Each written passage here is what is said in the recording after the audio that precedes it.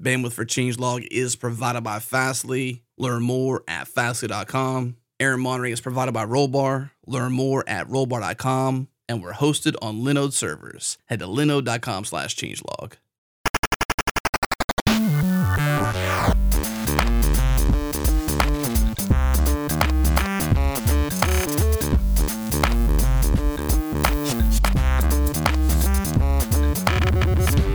Welcome to Request for Commits, a podcast that explores different perspectives in open source sustainability.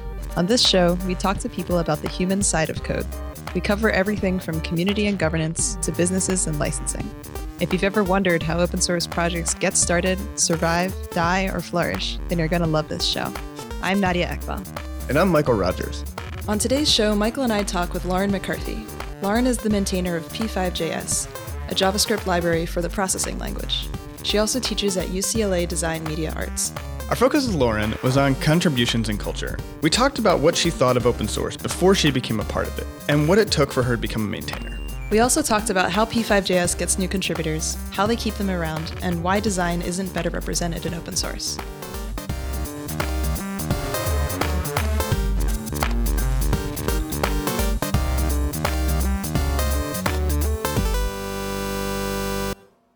So before we get into P5.js, you have a pretty interesting background in terms of how you got into open source in the first place. Can you tell us a little bit about that?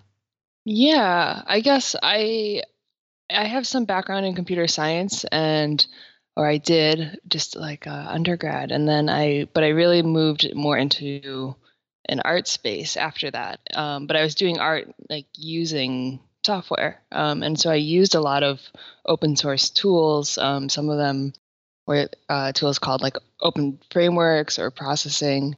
And it was like after grad school that I started thinking about like, oh, like who makes these tools? And I wonder if I could, help or give back in some way, because I was working at like a design studio at the time. So I thought like I could probably get some time to help with these. And I didn't really know where to start, but I just kind of joined some mailing lists and thought like I could kind of figure it out. And the thing that I found was that like it was really hard to know where to begin. And that I got the sense that, I was kind of like, oh, I'm here, I want to help. And there wasn't like a lot of like no one really reached out. And I felt like, oh, okay, I'm going to have to kind of like elbow my way in here.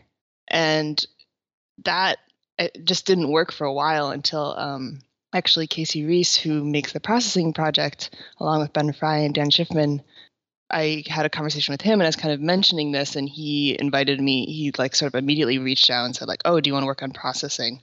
And kind of gave me a really structured in to do that.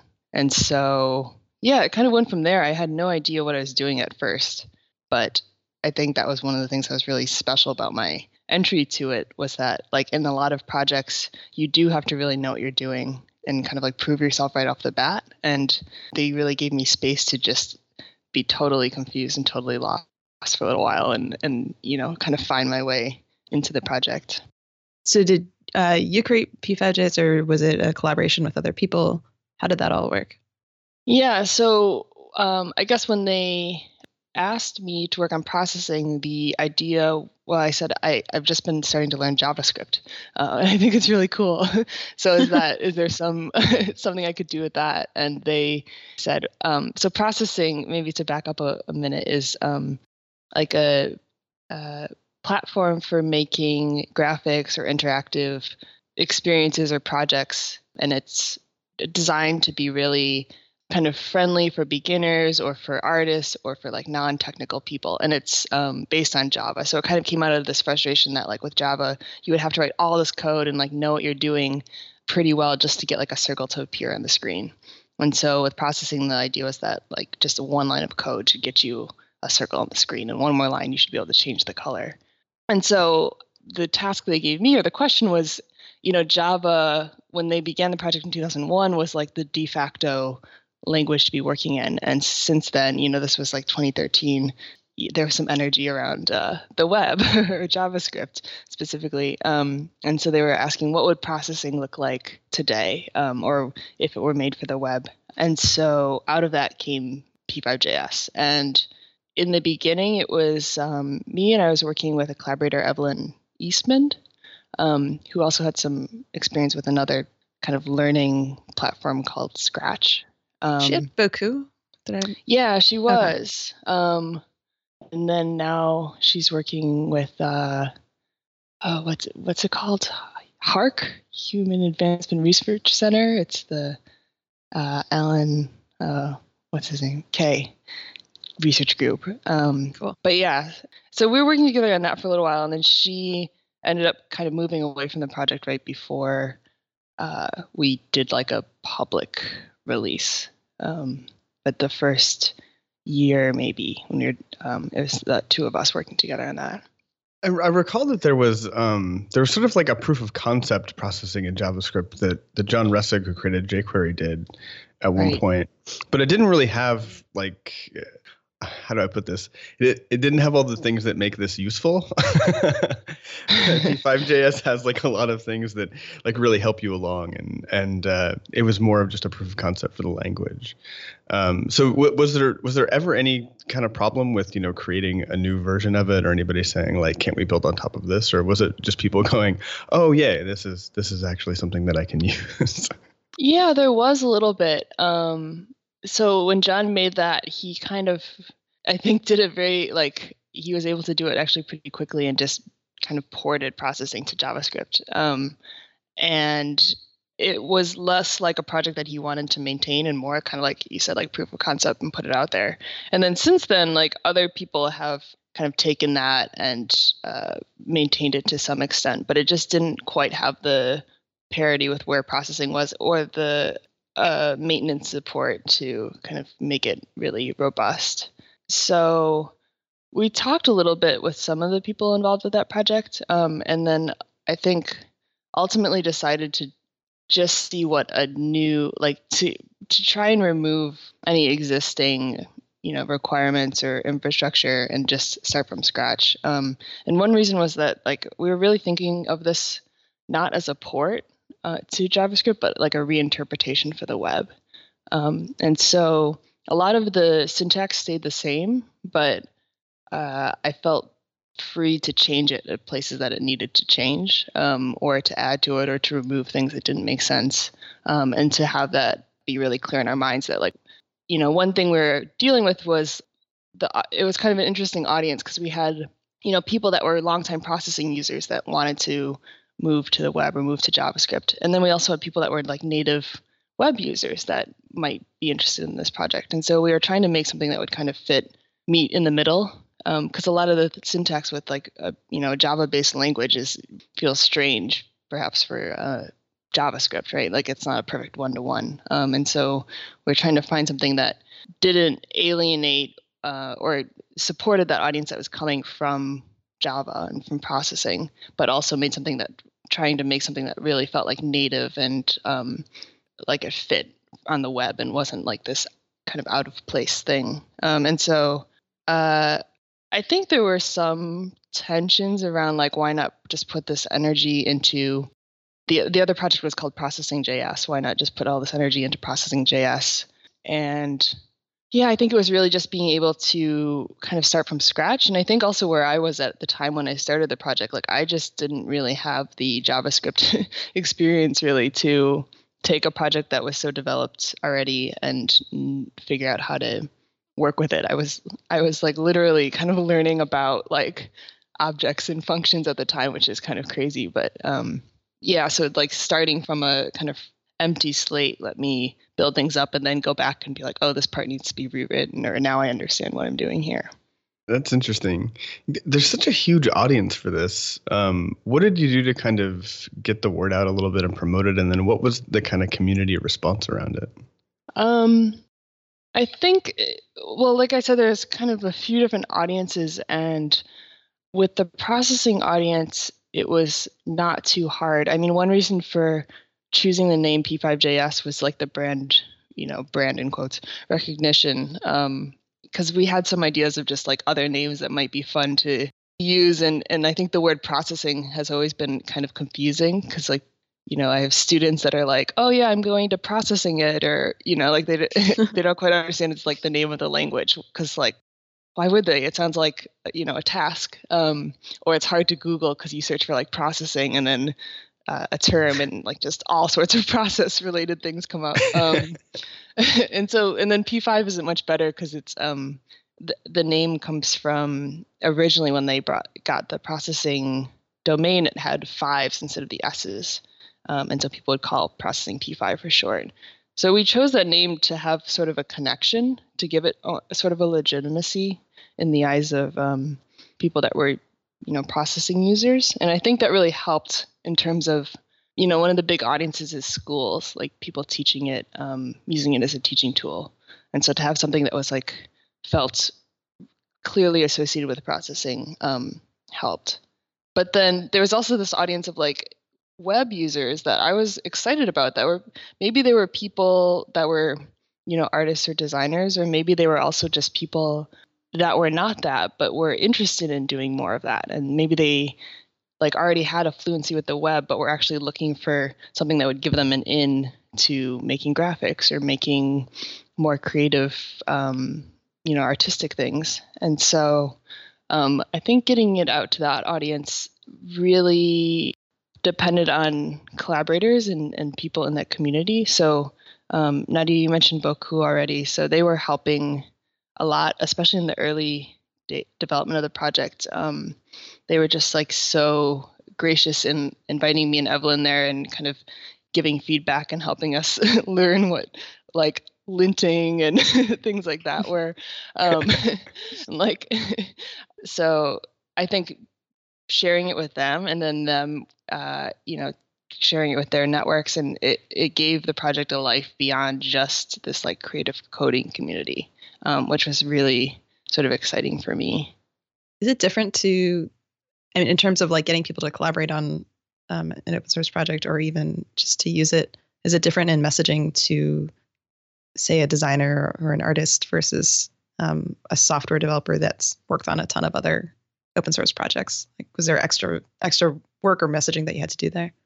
Yeah, totally. There's so many things I could say on this topic. I guess the first thing I'll say, and it's not specifically about artist and designer versus anyone else, but maybe it is a little bit, which is that feeling I had when I was like, oh, I'm going to have to like elbow my way into this space, aren't I? Or like I have to prove myself, and just feeling like that's not my nature to like push my way into a space or to shout out and try to get attention just to be a part of something. So I think being given an in like I felt like I want to give that sort of in to other people. I want to create a space where people feel sort of as welcome and supported as I did, being someone that barely knew JavaScript, doing my first project, to be like a collaborator so that you don't have to elbow your way and you don't have to prove yourself. You don't have to even necessarily know anything. You just have to be interested and willing to learn. And so that was like from the get-go one of the really, really important parts for me. And, that question of like, what would processing look like today? It's like, oh, of course, it would be made with HTML and JavaScript and CSS. But I was like, also, I think there's like a much better awareness of like our need for diversity and like inclusive spaces. And so that needs to be like a core idea that is like part of this project. It's not like, oh, we made this code library and now how do we like sprinkle some diversity in here or get some women in the room or something. Like I saw so many projects try to do that and just struggle. And I thought like, what if from the beginning, every decision we make is based on supporting that idea? And so that's where it's coming from. And then in terms of the messaging, it's like having a really, really clear community statement and code of conduct, having a lot of documentation for users of the software, but also trying to do that for the development side, trying to like set a tone in the GitHub issue threads where people feel okay to, not know something or to ask a question or communicate and not feel like it's a hostile environment. And then also like making explicit decisions with the code where like there are times where we've actually like traded off performance to some extent I don't want to say this and like make people too mad, but so that the code could be a little bit more readable. So instead of doing like, jujitsu magic behind the scenes in places where like, let's not do that, so that if some new contributor is coming to the project, they won't be like just totally lost. And so all of that goes into the messaging. And so my hope is that that makes it welcome for, I don't know, someone that might not have contributed to an open source project before, or maybe it's an artist or a designer that would never even consider themselves, a software developer, let alone a open source contributor.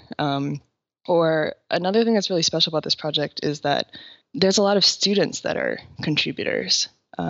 So, being a teacher here at UCLA, and previously I was at NYU, just involving a lot of students in that process and like having meetups where people can come and I'll like show them how to make a pull request and try to find issues for them to work on. And it's like this kind of nice thing where a lot of them will kind of be involved for the couple of years they're in school, and then some of them will stay and some will go, but it's like sort of a first experience in open source that they have. And these students, like a lot of them are learning to code for the first time. It's like I teach them coding in like our intro, interactivity class. And then I'm like at the end of the class, hey, if you want to be a part of this and like actually make this tool we've been using, you can come to the meeting on Friday. And a lot of them do. So it's like a really different kind of audience than maybe typical or other open source projects have. That's so cool. I wonder if there are other, because you also teach and like understand the academia side a little bit, like, are there other examples of projects that are teaching open source in school and having these like hands-on opportunities? Because that seems like such a great way to up-level people into open source. Yeah. I'm not sure. I mean, I know that there are some courses I've seen that are more like intro to open source where they actually focus on that. And I know there are a lot of like open source tools that are being used, like in the arts, at least there's like Arduino, which is, dealing with microcontrollers and processing, and Scratch.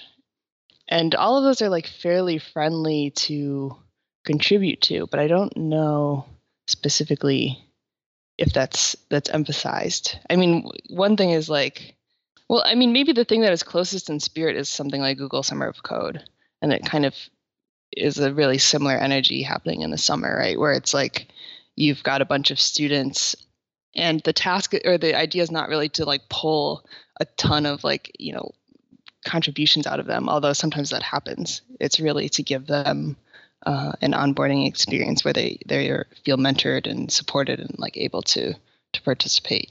So I think a lot of things about that program are similar to kind of what I do at the P5JS meetups. Was there a point where you kind of recognized or you could see yourself moving from launching the project and initially kind of promoting and pushing the project to more of like maintaining the project? Well, I'm still I've strategically stayed under 1.0 just so at any moment I can like change everything. And some people take it from me, that doesn't work that way. Well, sometimes I saw someone post on Twitter like I'm this project it seems good, but I'm going to wait until it gets to 1.0 to use it. And I was like, all right, see you there. Done. But yeah, let's see a moment.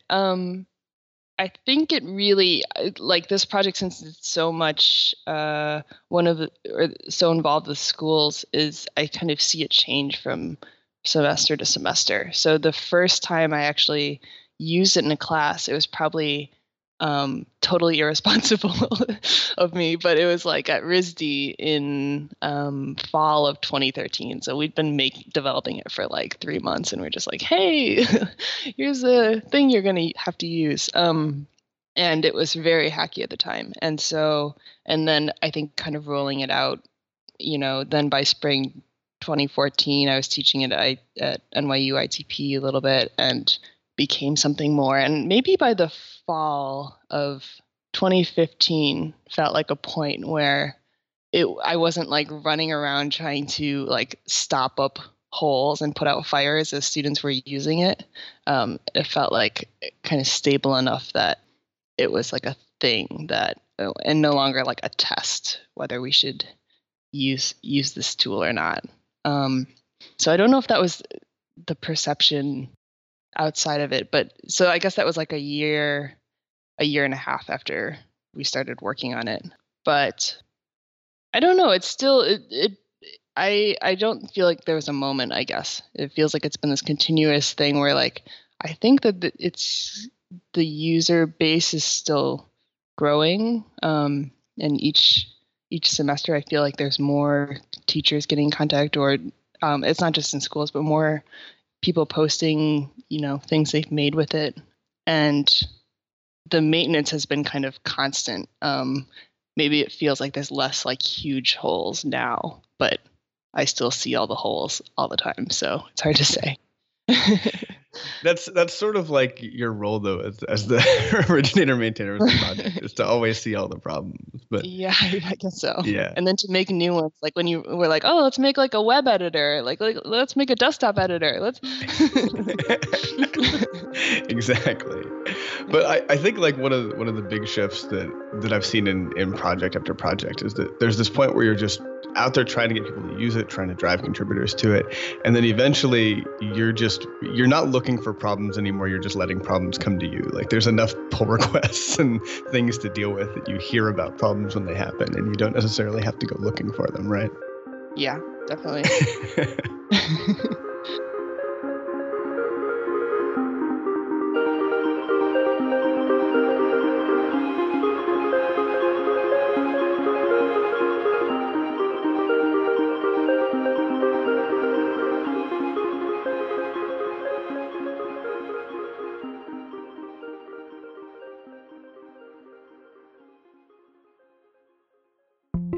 This episode is brought to you by Linode. Linode is our cloud server of choice, and everything we do here at Changelog is hosted on Linode servers. Pick a plan, pick a distro, and pick a location, and in seconds, deploy your virtual server, drool-worthy hardware, SSD cloud storage, 40 gigabit network, Intel E5 processors, simple, easy control panel, 99.9% uptime guaranteed, 24/7 customer support, 9 data centers, 3 regions, anywhere in the world they've got you covered. Head to linode.com/changelog and get $20 in hosting credit.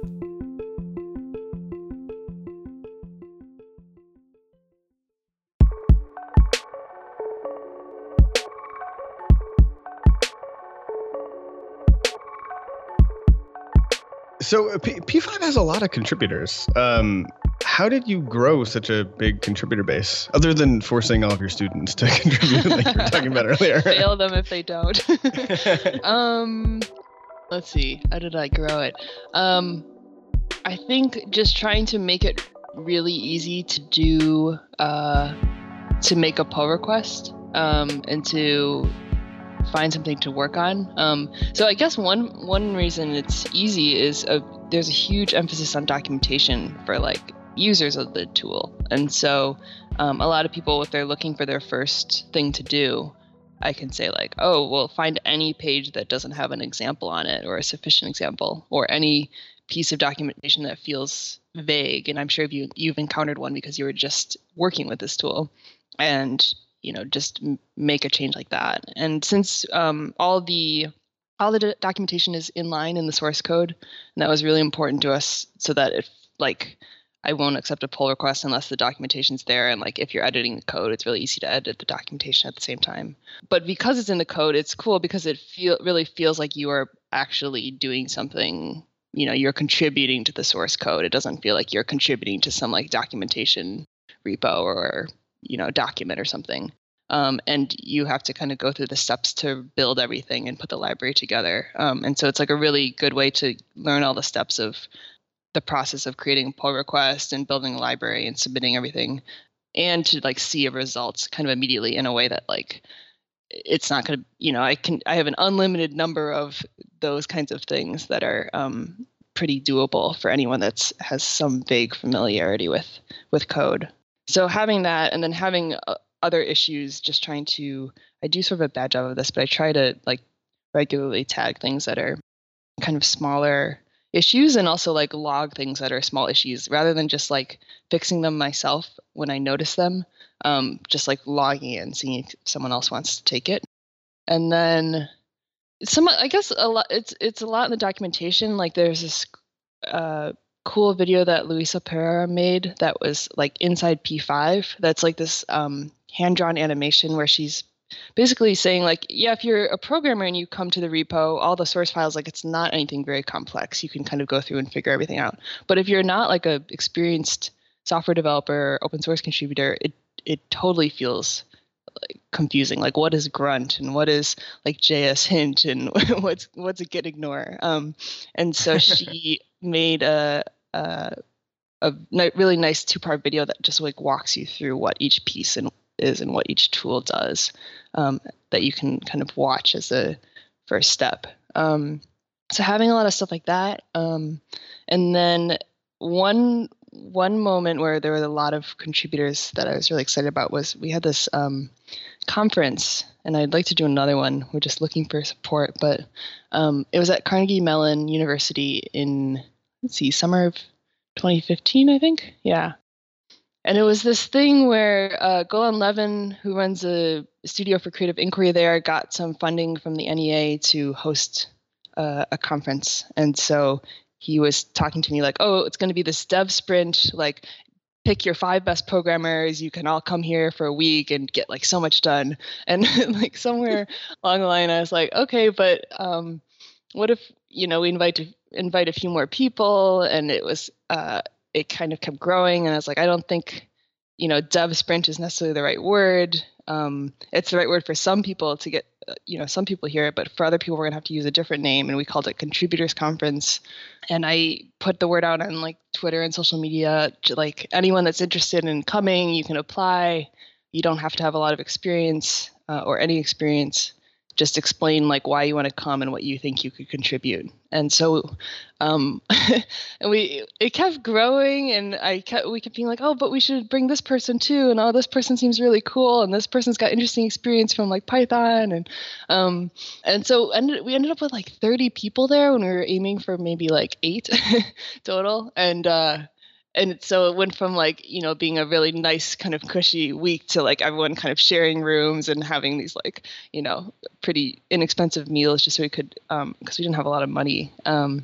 And then so it was like a week before that. And I was like, oh yeah, I've been saying this thing, like anyone that wants to contribute can and should be able to. And now they're all coming, but like, I don't know if that's true. Like, what if, how's this going to work? Because a lot of people were really new to the project or hadn't been involved in open source before. I was like, what's going to happen? Like, am I going to be running around to 30 people trying to like help them one by one? Like, this could be a nightmare. And they just showed up, and I was sort of terrified, but I was like, okay, well, let's kind of break into teams, and here's some of the stuff we want to do. And I did like an initial intro, making a pull request and things like that. And it was just sort of amazing. Like people, like I saw like one person had learned how to do, to make a pull request, and she was like teaching it to her neighbor, like the next, 1 hour later. We had a lot of rules, like you can wear headphones, but you have to be willing to like stop and answer a question at any moment from anyone, which is not really like a sustainable way to work generally. But we said like, for this week, let's try and work this way, where just know that you could be interrupted. So don't get like too crazy deep into some thing in your head. And it was cool. I think like it was half women. There's over half the people there. It was their first time contributing to open source, their first time like even using GitHub or making a pull request. And yeah, it just kind of worked. People found a place that they could each kind of contribute something, and we had like really different roles. So we put equal emphasis on like people that were making like a community video versus people that were working on the WebGL section of the library, and kind of gave those equal time and equal weight. So yeah, like events like that, where it's like people can come and really like get in immediately, and then a lot of them continue to keep contributing after that. So cool. I'm marveling just because you're playing this up as like this is your first project and you kind of just, tried this thing and it just sort of happened and you're sort of just like following all these like amazing best practices or whatever you want to call them, where stuff just kind of seems to work for you. Does that come from, like, we had another guest we talked to who was saying because he wasn't familiar with the project at all, but became a maintainer of it, he really emphasized things like documentation because it kind of came from his own experience. Like, where did all these great ideas come from? Was it just sort of like your intuition from your own experience, like you were saying, of wanting to give someone else the same opportunities that you did? It's just like, I guess maybe this is more of a comment. It's just like, it's really awesome to see that you just sort of like did all these things that I think so many other projects would have benefited from. No, I think it's not just a comment, it's a question that has an answer, which is there's a few things. One of them is that I was just so lucky to be working with and surrounded by people that were super good advisors and mentors and role models. So like one of the reasons I was interested in getting into open source was it was a guy, as one does. So my partner was involved in open frameworks. He was actually the community manager. And so I heard before I was even working on processing and P5 and when I was starting out, I heard a lot of things that he was thinking about. And they had that similar struggle of like, they had built this project for a few years and then realized like, oh, this is a very homogenous group of people developing.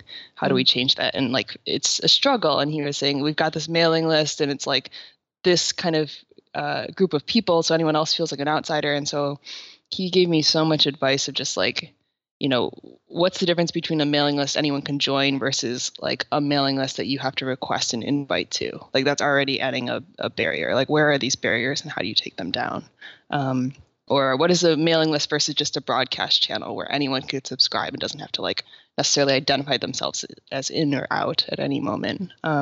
So getting a ton of advice from him and then, Ben and Casey and Dan Schiffman with processing have done, they've been building this audience in this community since 2001 that is like a really supportive, nice community of people. So we already had that on our side. And similarly, like Boku has a lot of experience doing, really well-run community projects, open source projects. So they offered a ton of advice.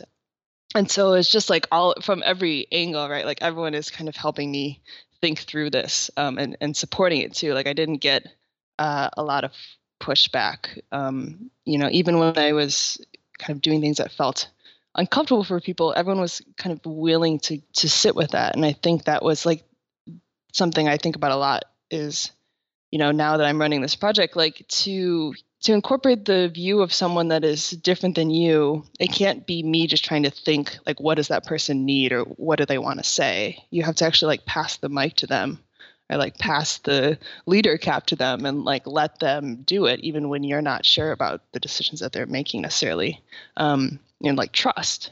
And so I think they did a lot of that, which was really helpful. And then I think the other thing, and so part of that, like kind of passing the mic to someone that has a different experience, I think when they passed it to me, I was, maybe being a woman or maybe just being like a really kind of shy and socially anxious person.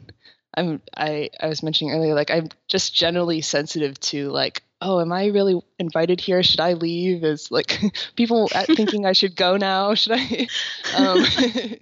So I like just having that general anxiety in myself and like, how do I make this a place where, maybe I'm an extreme case, but other people also don't worry about that even when they make a mistake or they're not sure what to do, they still feel comfortable kind of sitting here. So I guess paying attention to that, but it's not at all like I get it right all the time. A lot of times I realize like I've screwed up afterwards. And I think that's part of it is like messing up and then not being like, oh God, I'm never going to try that again. But instead just being like, okay, how do we do this better next time? Is, maybe I offended someone or maybe I excluded someone, but is there any chance they'd be willing to talk with me and like show me a better way? And if not them, can I, is there someone else that I could talk with to understand this better and figure out what to do next time? Can we talk about that a little bit? Because I think on this show, we often talk about all the really great examples of getting new contributors and things like that. Like, what are some things that you've tried that didn't work out at all? I think at first I would feel really excited, and I would, if someone new, if they seemed interested or they sort of understood what to do, or were, seemed to be picking up really quickly, and I would kind of like, and if they seemed like excited to get in deeper, I would just like open the door and be like, yeah, down that dark hallway, go for it. And I think that tended to overwhelm, or like I wasn't very conscious of, just because someone's like, oh yeah, I'm excited about this, doesn't mean I have to kind of like push them in as deep as as they might seem like they want to go at first. And I think especially because like dealing with students, sometimes there's like a really different power dynamic that I have to be really conscious of, that like some students, really feel like they want to, if you're the teacher, like they want to do the thing the teacher wants them to do. So at first I wasn't necessarily aware of that. I was also new to teaching. And so I would just think, oh, we're both excited about this project, we're going to like jump in. And then later realizing like I need to find a way to make it much easier to kind of step back or do it piece by piece and really make sure it's like their decision to go into each space, and also to kind of to offer people like defined ways to be involved, so that it doesn't feel like this. And I think that's with any open source project, you kind of worry like, what am I getting into, and am I going to be able to get out? I think some people had that feeling, and so being like, look, this is the task, and then if you want to like figure out another task after that, we can do that. So I messed that up a lot in the beginning, I think. And then, well, I don't know. There's always these parts where it sounds so easy, like, oh, we'll set this tone on GitHub issues, or we'll have this community statement, or we'll support these things, but like it's not that easy. And if it was that easy, like everyone would just do it.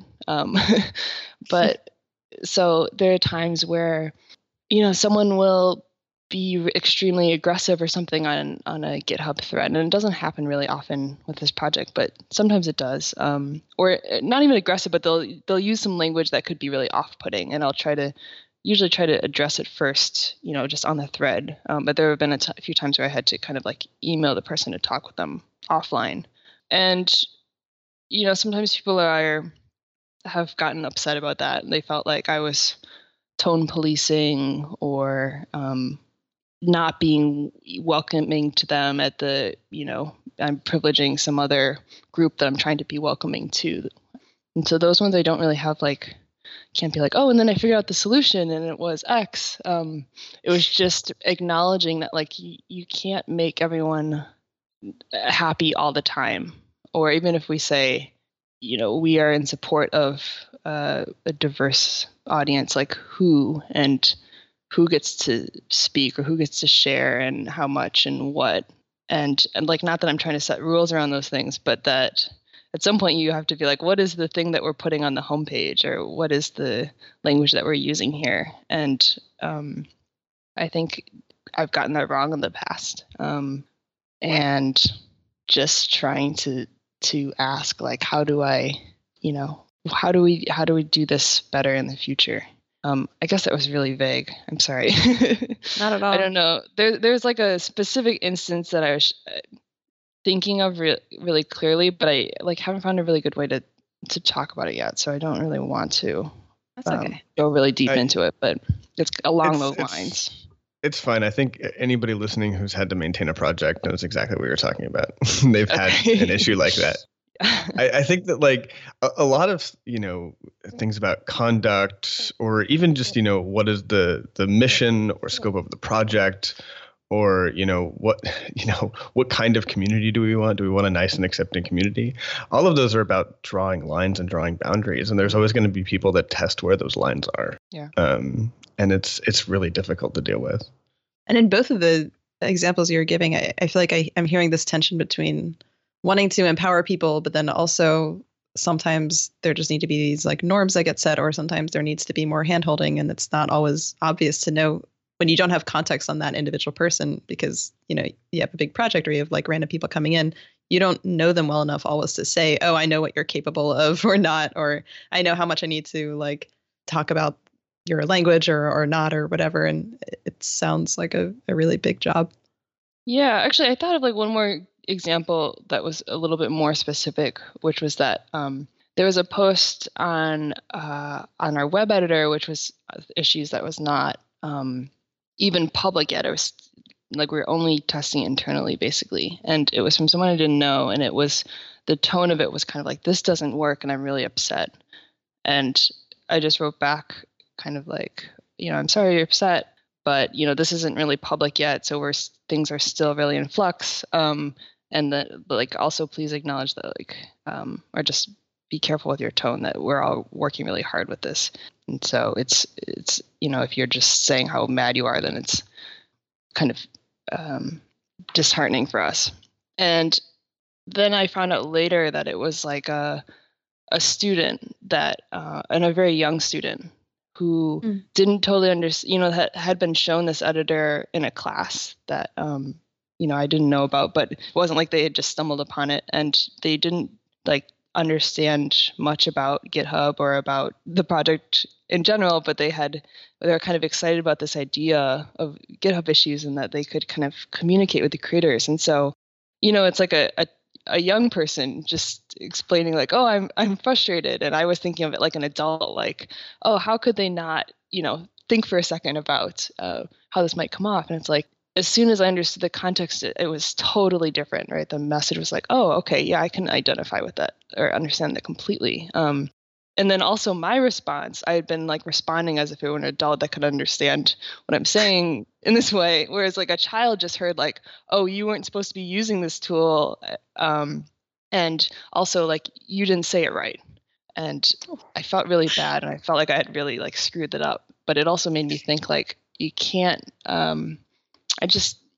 the thing about that I've been saying, I had forgotten, which is like, you can't make assumptions about people that are participating in this project. And so if I could go into each message and not have some image of them in my mind, I think that was the takeaway for me, is to just imagine it could be anyone. And imagine like the best case scenario where whether they're saying something that feels aggressive or not, like imagine them as like a good person that is like having some difficulty with this tool, and put myself in their shoes and then think about a better way to respond, even if I would still kind of communicate the same thing.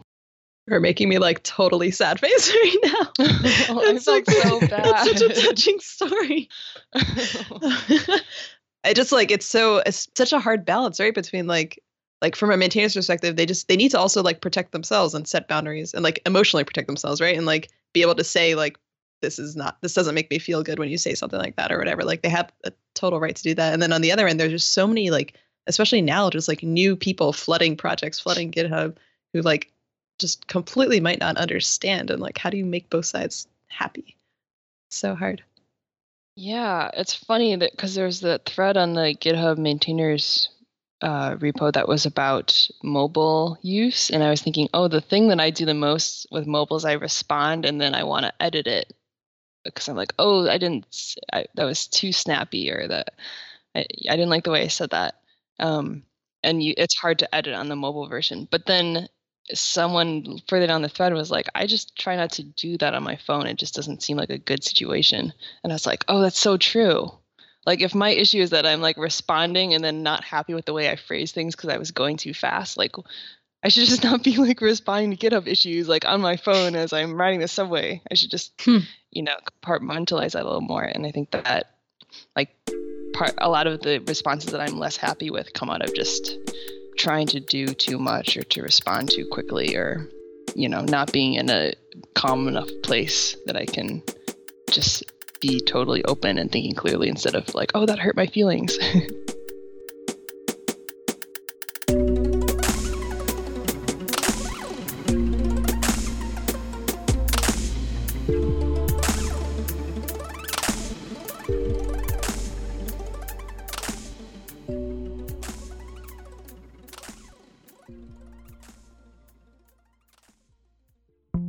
This episode is brought to you by our friends at GoCD. GoCD is an open source continuous delivery server built by ThoughtWorks. GoCD provides continuous delivery out of the box with its built-in pipelines, advanced traceability, and value stream visualization. With GoCD, you can easily model, orchestrate, and visualize complex workflows from end to end. It supports modern infrastructure with elastic, on-demand agents and cloud deployments, and their plugin ecosystem ensures GoCD will work well in your unique environment. To learn more about GoCD, visit gocd.org/changelog. It's free to use and has professional support for enterprise add-ons available from ThoughtWorks. Once again, gocd.org/changelog.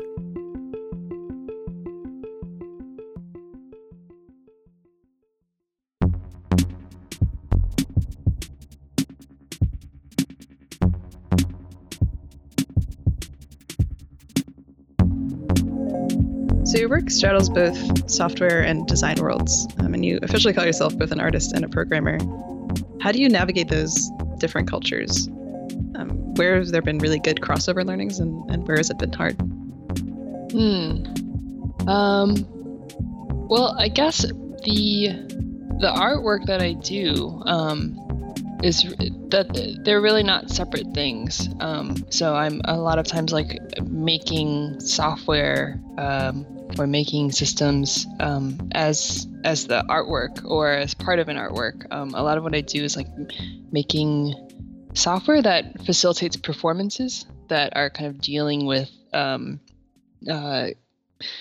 being a person or general like social interaction, I guess, is kind of the focus of my artwork. And so when I try to draw a through line from programming or from working on P5JS specifically, that's where it is for me. That it's while this is not like P5JS is not actually the tool that I use most often to make my artwork in the way that some other people make a tool and then are making drawings, for example, using that tool. Like since I'm doing things that are more like software systems or apps, it's I use JavaScript a lot. I don't use P5JS specifically that much. But the through line between that project and my art practice is really the social aspect of it, and I think that's why I've put such a big focus on it, because it's the thing that's really my main interest. But then I think having a background in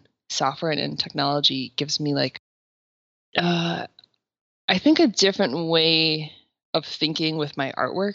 And so I'm understanding things like on different levels, from like a systems perspective or from the perspective of how the technology might actually work or what I might actually build. But then also coming back out and thinking like, oh, but I don't actually have to build like a production ready app. I just need to make how do I create the art experience rather than take off the software developer hat and put on the artist hat and say like, what is the thing that I can make that's kind of in the middle that creates the experience that I want to. So I'm like, rather than flipping between the two, I find myself like really in the space that's sort of in the middle. And so a lot of the artwork that I do is kind of critical of or addressing new technology, and I feel like I'm able to do that in a more nuanced way because I really understand the technology or the way it's built, or a lot of my friends are involved in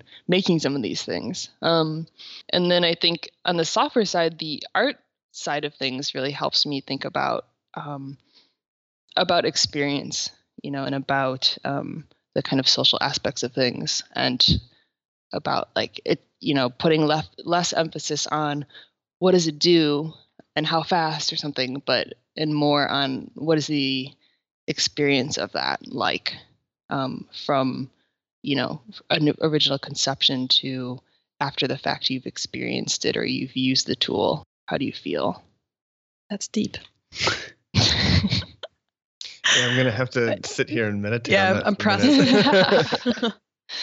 Why do you think there aren't more people with your skill sets and backgrounds in open source? Like, I'm thinking people just sort of with that design aesthetic or understanding, or that really think about the user experience kind of things. Why aren't more of those people involved in open source? Oh, I think there's not enough emphasis on them yet. That there's still a lot of feeling of like, oh, it's got to be like the technical or the power of it is the thing that really holds up a project, and all the like the graphic design or the documentation or the community or whatever, that it's secondary. And I think if we flip that a little bit and think like actually documentation is really, really important. And also the community is really important. Like, yes, there are always going to be the users that go to the tool that like just does the thing that they want the fastest or the best. But there are also a lot of users that will go to the community that they feel they can relate to. Like sometimes when I'm talking to my students and they say there's so many JavaScript libraries to do like, touch interaction, how do I decide which one to use? I tell them some things about, various like technical considerations, but I also say like, just look at the website and like get a feel for it and think, does this feel like a thing I want to engage with? Does it feel really flashy, or does it feel really technical, or does it feel like friendly or accessible to you in a way that you think you could imagine yourself going here and looking up documentation and kind of teaching yourself how to use it? And so I think those aspects are like super important, but undervalued. It's been really freeing with this project to say, we're not trying to make the fastest JavaScript graphics library or the most efficient, but we're trying to make the one that really gives people an in to a broad range of, techniques or functionality for making things on the web. And, getting over that, like, oh, I still always wish that it were faster and it did more and it worked better, but to not hold that as like the only goal has been really useful. That's really, really insightful, actually. Like, I don't think that we spend enough time talking about choosing which culture you respond to. There's a lot of focus in the techno community on, does this thing have the right features, or is this thing some version of correct? But I think like we forget that like these communities are where we're going to have to live for a while. And finding cultures that you respond to can be even more important. I mean, I've seen a couple projects grow and literally convince people to take on projects and to do stuff in those libraries because they responded so well to the culture. Mm-hmm. People that had no interest in doing robots, I think, got into Johnny 5 because of the culture. Yeah. I mean, I think that it's going to have to change because it's just becoming so much easier to learn how to code. It's becoming, not that it's easy, but that there's so many more resources, and that it's becoming just like so much more present that I think relying on a user base or assuming your user base is like all very, very technically minded, technically sophisticated people, it just doesn't make sense in terms of like the reality of people out there on the web that are making things with code. So you're employed to teach, not to just work on this open source library, but it sounds like a part of your role there is sort of working on this library as well. When you think about how to continue to sustain this library with such a growing user base and contributor base, like how do you think about how to do that?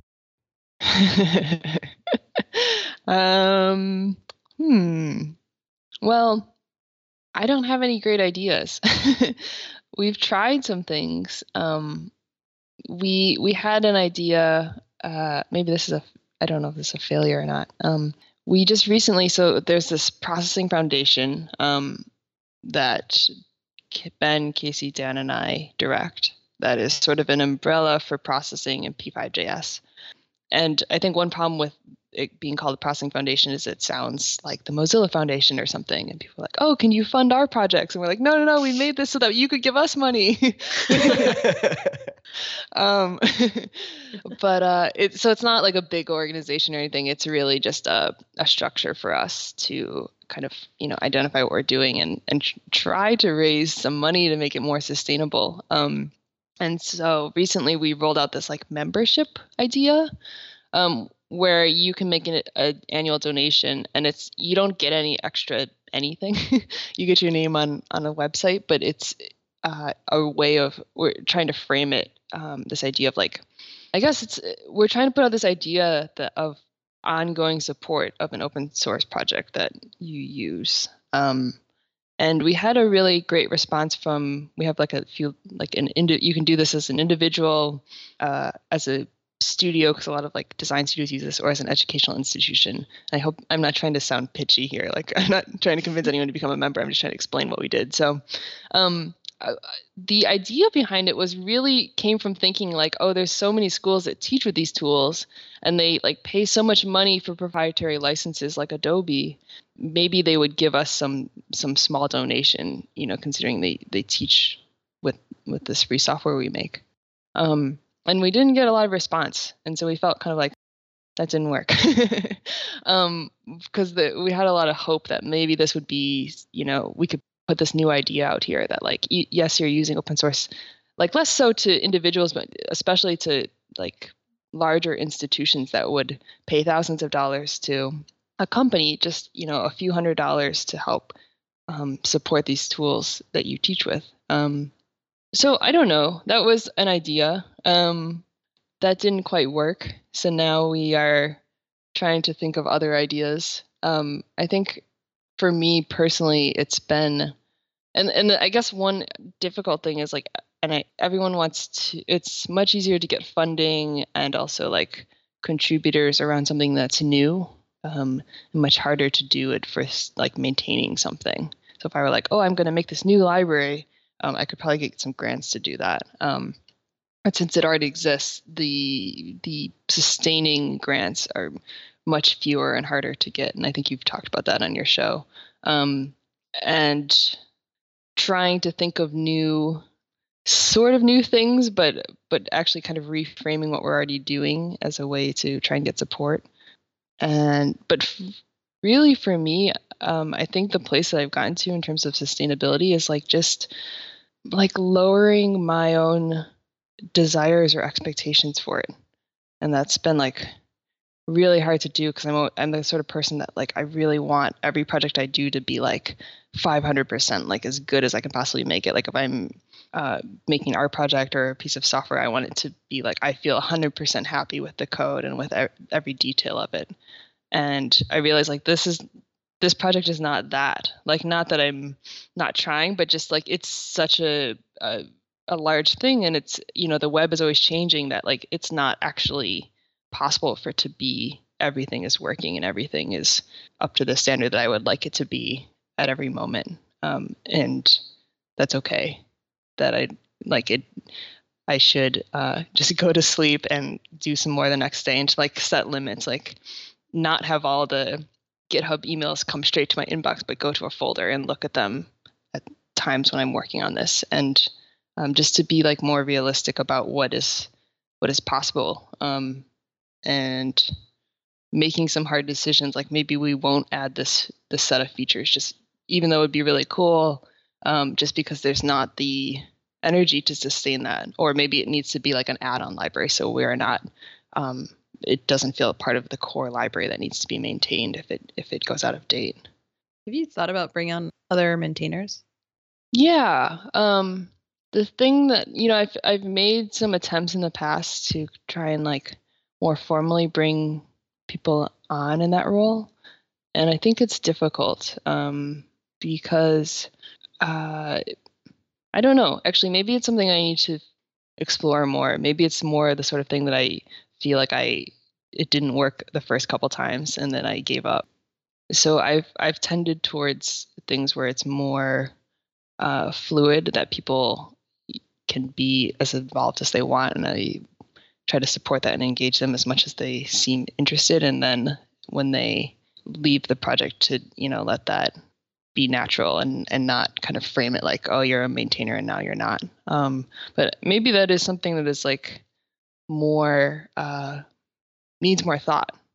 And it is something I'm thinking about. Like we're just about to launch a Spanish version of all the documentation and website.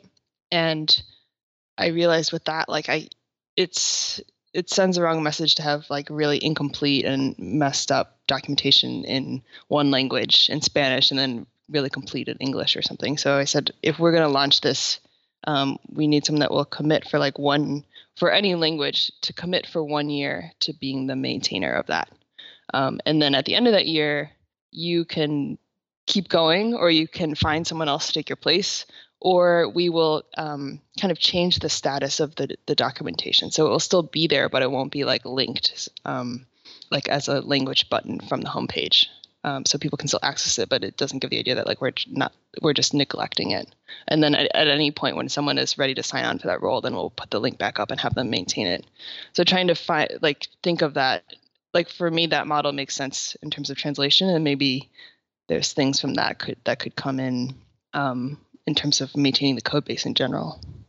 I guess similarly, I'm wondering, and we didn't touch on this earlier, but getting something I hear from other maintainers is like getting new contributors in the door. There might be these like established practices for doing that, but then getting them to like that next step can be harder, or getting them to come back and contribute regularly can be harder.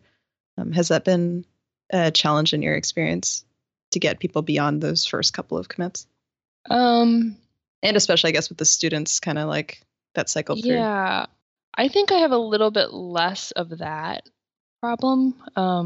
Because I think a lot of people, because this is really like their first time doing it, that if they go through all the trouble to learn how to do that process, they feel kind of like that is a significant kind of thing for them. And so they feel sort of like, oh, I want to do that again. And even if it's, other small pull requests or something like that. And so what happens with the pattern more typically is like, over this semester, they're very active, and then like their thesis takes over, which as it should, or it fluctuates more with or they get a job and they have less time for it, or maybe they have more time. So I think going from like first commit to the big hurdles are like the first commit, and then maybe like sustained over a longer period of time beyond like a specific summer of code period or semester or something. But on the other hand, like I don't feel I would love for people to kind of stay onto the project beyond that, and a lot of them do, but I also want to make it feel really clear like that's not an expectation. And then for non-students, it's a lot more fluid. That what I find more often is that like people come in and be really active and be really taking on the role of maintainer for a while, for a few months, or for a year or something, and then kind of step away. And so maybe what I really need to do is like recognize that's type of contribution more clearly.